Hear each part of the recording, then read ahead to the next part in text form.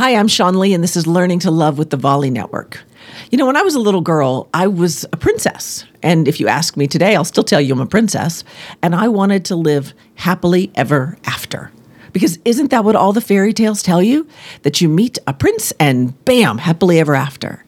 But happily ever after is a choice. It's not a destination. You get to choose happily ever after every single day.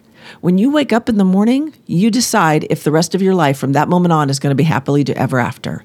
When you go to bed at night, the things you think about, the things you're going to dream about, the way you're going to wake up in the morning, you get to decide if it's going to be your happily ever after.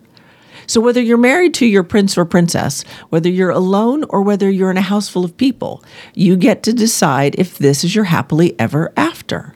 You know, learning to love is about loving ourselves first and foremost, and then turning around and sharing that love with the people in our life. But we can't look to the people in our life to fill us. The only person who can fill us is us.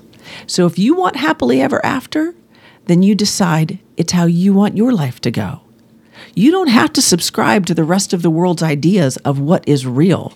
You can live in your happy little bubble, doing you, enjoying every moment of your life because you chose to. It really is that simple.